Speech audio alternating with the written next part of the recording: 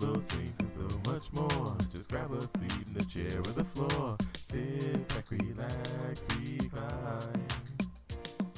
Well, she drops another casual line. You're tuned into Casually Molly with Molly and Bergie.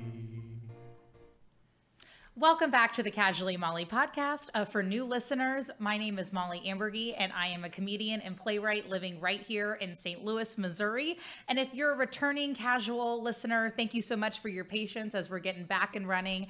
And for anybody that attended our successful sold-out show at the Golden Hoosier last month, we greatly appreciate it, and we'll talk more about our upcoming show next July at the end of this episode. But enough about that for right now.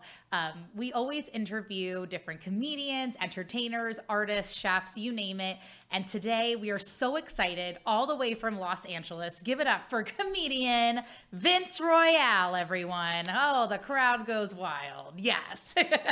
Thank you for having me. I appreciate it. Absolutely. Yeah. Thank you for reaching out and wanting to be on the show. Before we get started, what brought you to your trip for St. Louis this time around? I actually have family here now. I married a woman from St. Louis, so I'm originally from Jersey, living in LA, but now I have family here in St. Louis. So every 6 months we come back here to make sure there are no raccoons in the house. Because we have this raccoon problem we're dealing with right now. Wait, what? Yeah, it's like a mother and two babies. They're stuck in between the walls. So that happens a lot, apparently. Wow. Here in St. Louis. Yeah, in St. Louis. So every 6 months you do some comedy and check out a raccoon problem. Yeah, make sure there's no pests. No, but I fell in love with St. Louis. I didn't know a thing about St. Louis up until 4 years ago. Okay. Yeah, mm-hmm. And then I worked different areas of the country, but I've never really, the only thing I knew about St. Louis was barbecue and Nelly. So That's a very fair assessment. So when I found out there's civilization here, I was like, well, you know what? I got to try some comedy here. Yes. So I fell in love with a lady from St. Louis and fell in love with the city. So I said, I'm going to make it a point to come back here every 3 to 6 months and do shows. So here I am, and I saw you on my news feed. We had mutual friends. I said, I want to do that podcast. I have a show that that was last week, but I was trying to make it or I could promote the show, but it turned out well. You didn't even need our show because it ended up selling out. Why don't you tell us how that went? Oh, the Helium, man. I did it with my buddy Brandon Taylor, who's a local, and JB Buchanan. We had both friends of the show. Yeah. Super fun show. We ended up selling it out. So that was fun. Well, that's when you know you're selling out, when you're originally based in the garage at Helium, and then so many people want to come, you get bumped up to the main room, which is very, very cool. So that was really fun. Was your family able to come as well? Yes, they were. So I'm glad my mother and my mother-in-law and my grandma-in-law were able to make it, and we have mutual a bunch of friends that are they'll always come out to support our bingo buddies, Alex and her boyfriend. That's one thing I started doing when I come to St. Louis too, is play bingo. There's a bingo scene in St. Louis? Oh, wow. Oh, yeah. I didn't know about the bingo scene up until I married my wife, and she's been a bingo professional. She plays with like 40 different cards, and she has like 10 dabbers, and I don't know if she does it, but okay. That is cool. She's a professional. Yes. I was very nervous the first time I played bingo with her, because here I am with one card, one dabber, and I'm like, did I hear the right number? Was that G28? And I was like, did I get that one? And that would be me. So, and Vince's wife is actually sitting off camera, so I keep staring at her. So I'm like, if anybody is watching this via YouTube and is like, what is she looking at? So she's in on all the jokes, which I'm really appreciative of, excuse me.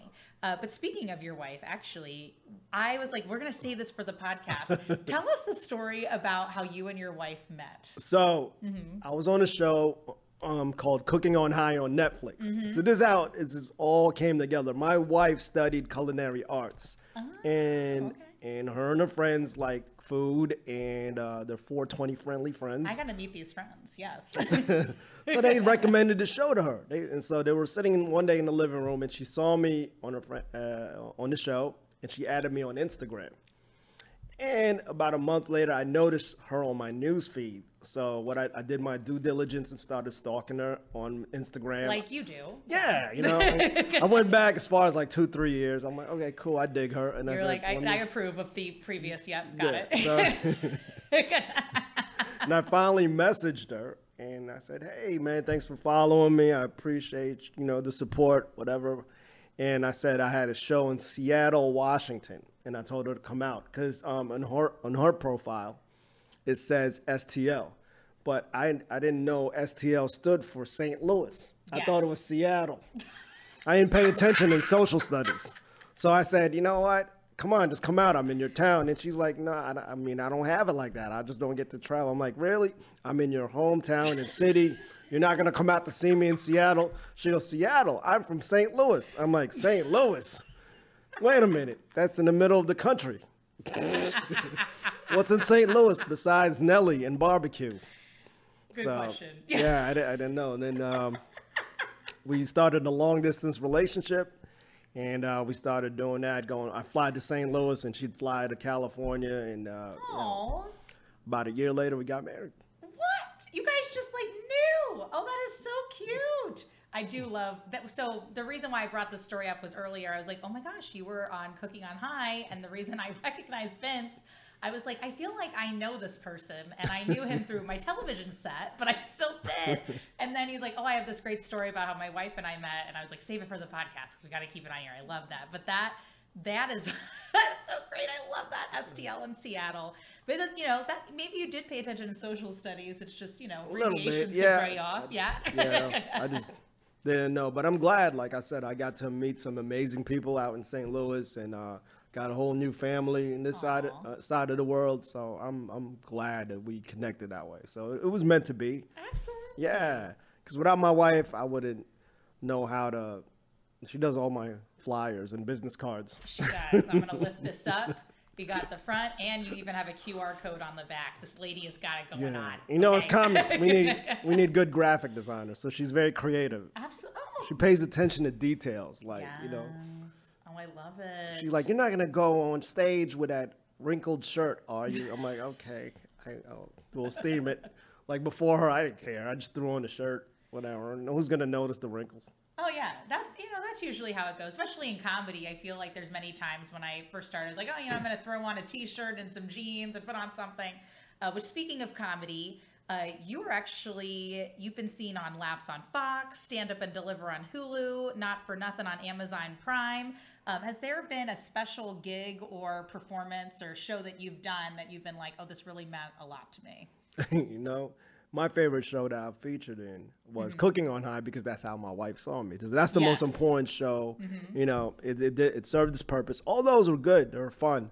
You know, just like I said, every comedian, when I first started comedy, they put a major importance on being on television. Oh, okay. You know, and I started around 2008.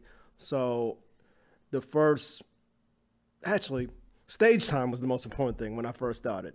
Okay. Tommy Davidson was the first veteran comedian I met outside of the Laugh Factory. And 6 months in the comedy game, I was like, what do I do, man? I've been going up 5 nights a week, doing the open mics and the coffee shops. What do I need to do? He goes, you got to do it 7 nights a week. Yeah. 3 to 4 times a night till it's instinctive. He said it's like a comedy zen. You know, you have to trust in the comedy gods. And I was like, what is that? How do I even do comedy 7 nights a week, 3 to 4 times a night? And then I asked my other comedy friends, they're like, well, you're from Jersey and New York. You should just move back. And that's what I did. So I was living in Orange County in LA already. That's why I technically started comedy. But I moved back with my mom in Jersey around 2010 just so I could have more stage time and have access to the comedy scene in Jersey and New York. So I did that for about 2-3 years, and everybody there was like, why'd you move back here? You got to be in LA to get TV credits. Oh, man. I'm like, are you kidding me? So I'm just going back and forth. So I did that. I flew back. I moved back to LA around 2013, 14, and got landed my first few TV credits.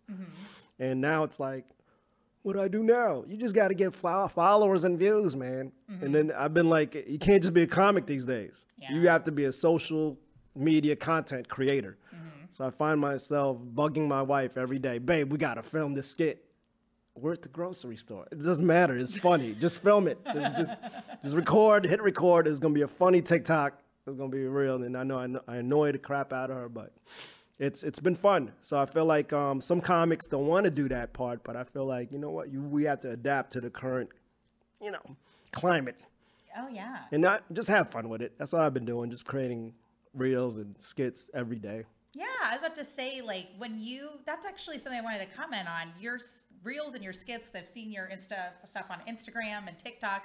It's very entertaining. Like, I guess, like, for me, when I use TikTok, I'm very new to it, but I still just have, like, a moment of, like, inspiration, right? Where you're like, all right, this is it. It's time. And I'm the same way. I'll grab my significant other, be like, can you stand over here, film it, do this? And he's like, we're working on our lawn. And I'm like, it's just make it work. It's fine. Like, we're going to put music. Is there like a certain time? Do you I guess what I'm saying, do you time out when you put out your social media, or is it just kind of like, I'm inspired, this is my time to do it? Sometimes it's both. I'll have my ideas, I have my bullet points of ideas, or sometimes I'll just be walking, I'll come up with an idea and be like, babe, we got to do this right now. It's funny. Let's film this. So it's sometimes I just don't want to, I try to be flexible with it. Sure. I don't want to have like, I'm set on these ideas. Because sometimes, like, I'm in the airport, I'm just, I'll be like, hey, babe, while we're waiting for them to start putting people on the plane, let's film this real quick. Okay. And what I love about it is like guerrilla style, because I've done TV and I've done film, and there's so much technicalities involved in filmmaking and production. I feel like content creation gives me a lot more freedom because I don't have to get a camera crew. I don't have to feed people. I don't have to work around people's schedule, because I've been on sets, and it's a lot of work. But with me, it's like all I need is my phone and my wife to film me. Yes. Or sometimes I film myself.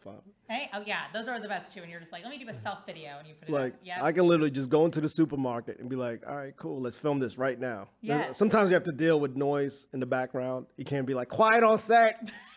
The lady who's buying the groceries, shut up.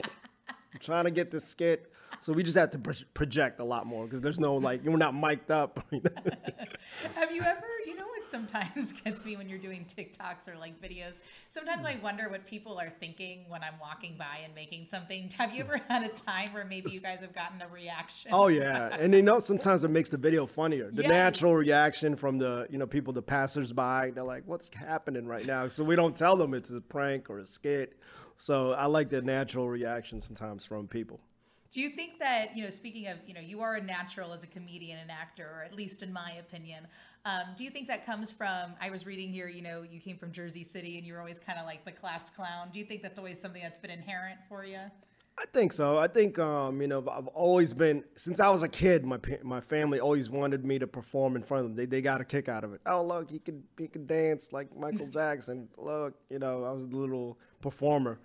And, I was shy actually, from kindergarten all the way to 8th grade. And I think I blossomed in 8th grade when I decided, I'm tired of being a quiet kid.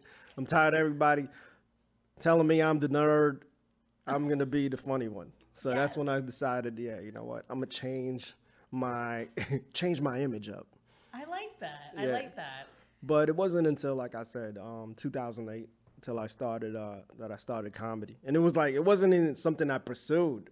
I was more into like the behind the scenes stuff. I was into music. I was like, man, I want to be the next record label owner. That was my thing.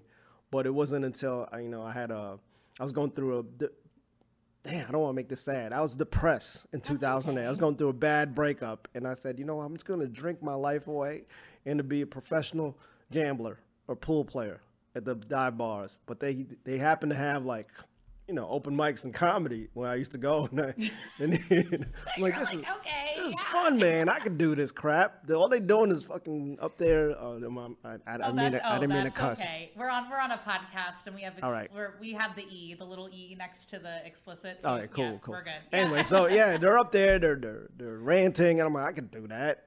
I remember going up there, buzzed, and I started ranting about my life, and people were like, oh my God, you're hilarious. I'm like, oh, thanks, man. And the host was like, come back next week. We got a comedy contest. So I started signing up for them, started winning a few contests, and I got hooked. I was like, oh man, I can do this.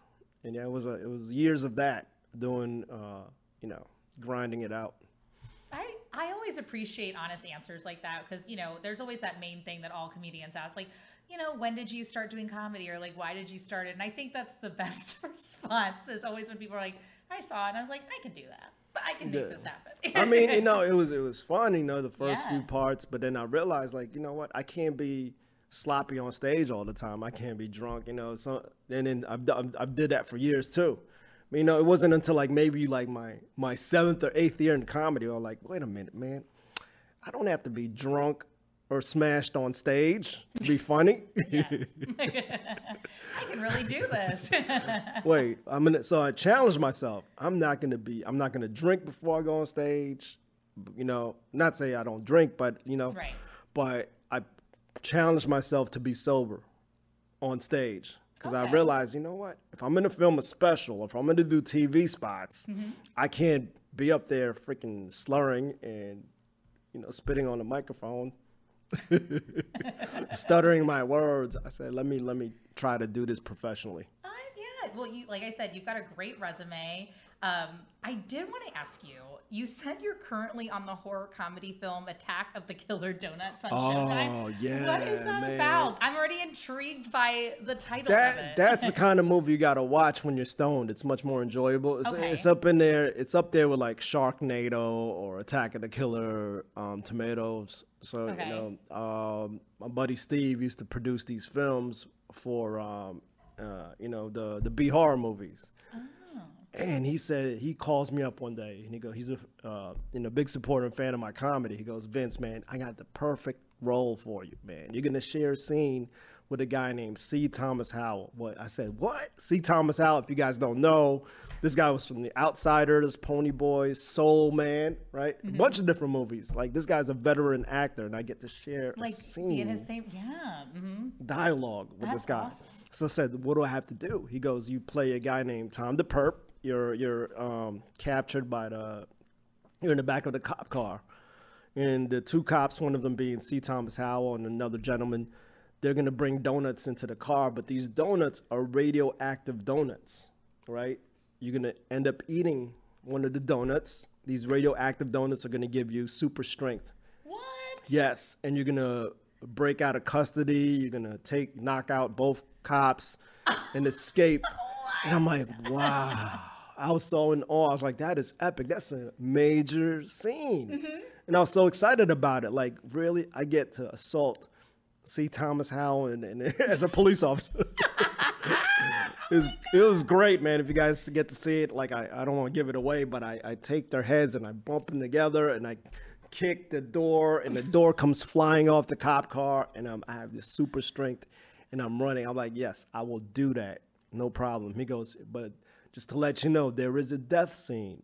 You're going to have to die. I'm like, that's fine. I'm going to you're like, that's okay. Yeah. Yeah, I said, that's fine. I'm going to give it my all because I took acting classes, Okay. But I said, I'm ready for this. I'm preparing for this role. Like, how do I die? Like, do I, get it gunned down or something? He goes, no, because the effects of the radioactive donuts is like really violent diarrhea. I was like, what? He goes, yeah, so what's going to happen is you're on the side of the road and you get hit by some teenagers, right? And while I get hit by the car, I get up and as I'm standing there, I basically crap my, self to death. Yeah. Like a huge blob of diarrhea comes out of me. And then the kids freak out and they leave me on the road to die. Oh my God. Yeah. You got to watch it. It's a real crappy movie. I am so intrigued by this now. I really need to see this. And that's only my parts. Imagine the rest of the movie. So I'm not going to give away the rest of the movie. So guys, get stoned one day and watch Attack of the Killer Donuts. It's on demand on Showtime, I believe. And you can probably, it's a big hit in Japan and India. Oh, it's doing. They got like a cult following. So if I ever make it out to Bollywood, I am apparently a star in the Bollywood circuit. Oh my gosh! Did you ever think that you would be a star in the Bollywood circuit, starting out in comedy, and now here you are? No, not at all. I'm killing it. Apparently, in markets that I've never been to. I love. Well, speaking of working on markets and things like that. What do you think was one of the biggest lessons, I guess, you learned when you started out comedy to today that you've taken with you as you've pursued your career? The biggest lesson is humility. You know, because, oh man, a lot of comics, we tend to have a lot of ego. We're at the top 1 minute, and the next thing you know, wait a minute, you ain't hear from them in a while. So check your egos. You know, there's a lot of egos in the entertainment business. Because there's one time when my show first came out, everybody was blowing up my phone. Which show was this? Cooking on High. I was on Netflix, all over Netflix. That whole summer I was hot. Everybody was in my inbox. Yo, I just saw you on TV. Including your wife. That was a good slide into the DMs. Good job. I'm like, man, I thought I was the man. I was like, yeah, man, you know, I'm finally on Netflix. I'm a headline everywhere I go now. But you know, that show fizzles out. And next thing you know, you just have to maintain, it's about longevity. I've seen a lot. I've been doing comedy for going on 14 years now, and there are a lot of comics that I've started with. Some of them blew up too fast, and you don't hear from them anymore. You know. So it's like for me, it's about longevity and checking your ego, because sometimes you'll be hot 1 minute, but you know. Yeah. No, as I was a theater major, and that was one of the things we learned in theater was that, you know, sometimes you're going to be that shiny thing sometimes, and then there's going to be other times where maybe it isn't always that way. Right. And always don't compare yourself to other people. I used to make that mistake. Like people I started comedy with, I watch them on they have their own HBO or Netflix specials. And I'm like, man, I started with that guy. How come he's doing better than me? You can't do that. Everybody has a different path, you know? Right now, I'm actually planning to shoot my first special after 14 years. So in the next few months, I'm working on that. And I thought about it. I'm like, if I film my special 4 or 5 years into comedy, it wouldn't be the same as I deliver it now. Because I'm a lot more polished. I'm a lot more comfortable on stage. I mean, I was funny back then, but it's a different kind of funny now. Where it's like, wait a minute, I'm able to have more fun and be myself on stage versus just being funny on stage. I don't know if that makes sense. Yeah. So now I'm glad that it did come at this time. You know, I'm like, you know, I could deliver a better product now than I did, you know, a couple years ago. Oh yeah. You know, I think it's like a thing you learn in comedy too, is that, you know, you think sometimes you're like, oh, this is the best material I'm going to have. And then all of a sudden, as you keep going, you're like, oh, this is so much better than what I maybe had. And you're like, wait a minute. 5 years ago. What? Yeah. I can say this joke better this way. You know, the bit that I've been doing a couple of years ago, I could flip it because if I take this out or say it this way, it's a lot funnier. Yes. Because jokes never really end, you know?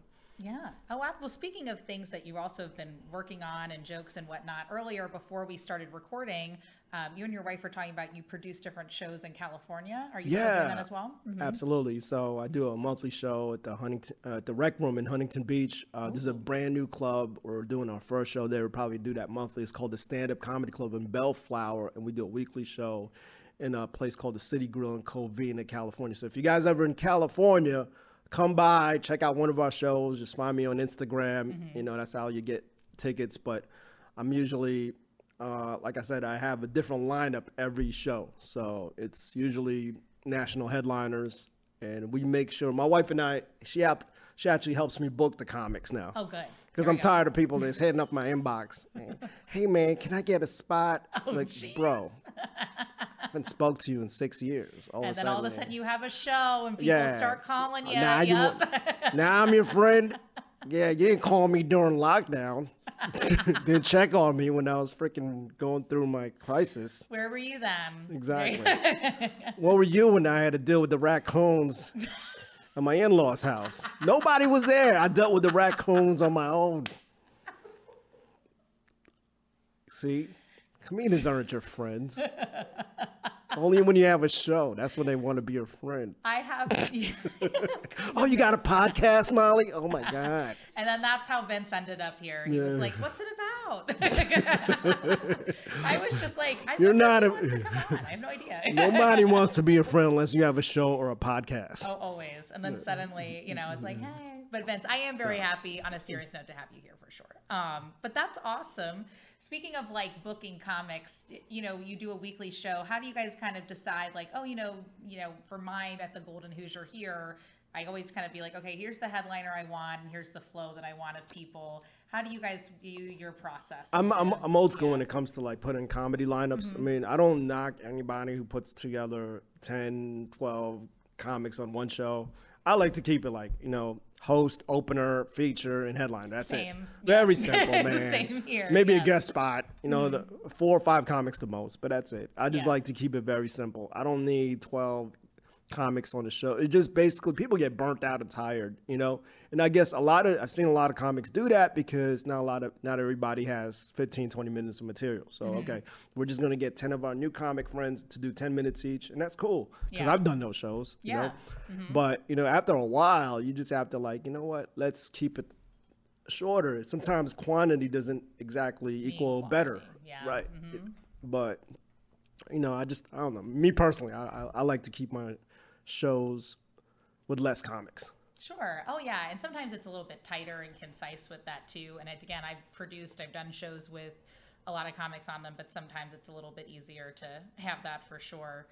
Also, you're in California. Do you feel like that's where you guys will probably be staying? Yeah, we entertained the idea of moving to Vegas before while we were in lockdown, but when I came there, I was like, nah, I'm not ready to retire yet. I got to be where the action is. Yes. If I wanted a residency, then I'll move to Vegas. But no, I'm still ready. Like I still have it in me. I still have a lot more fuel left.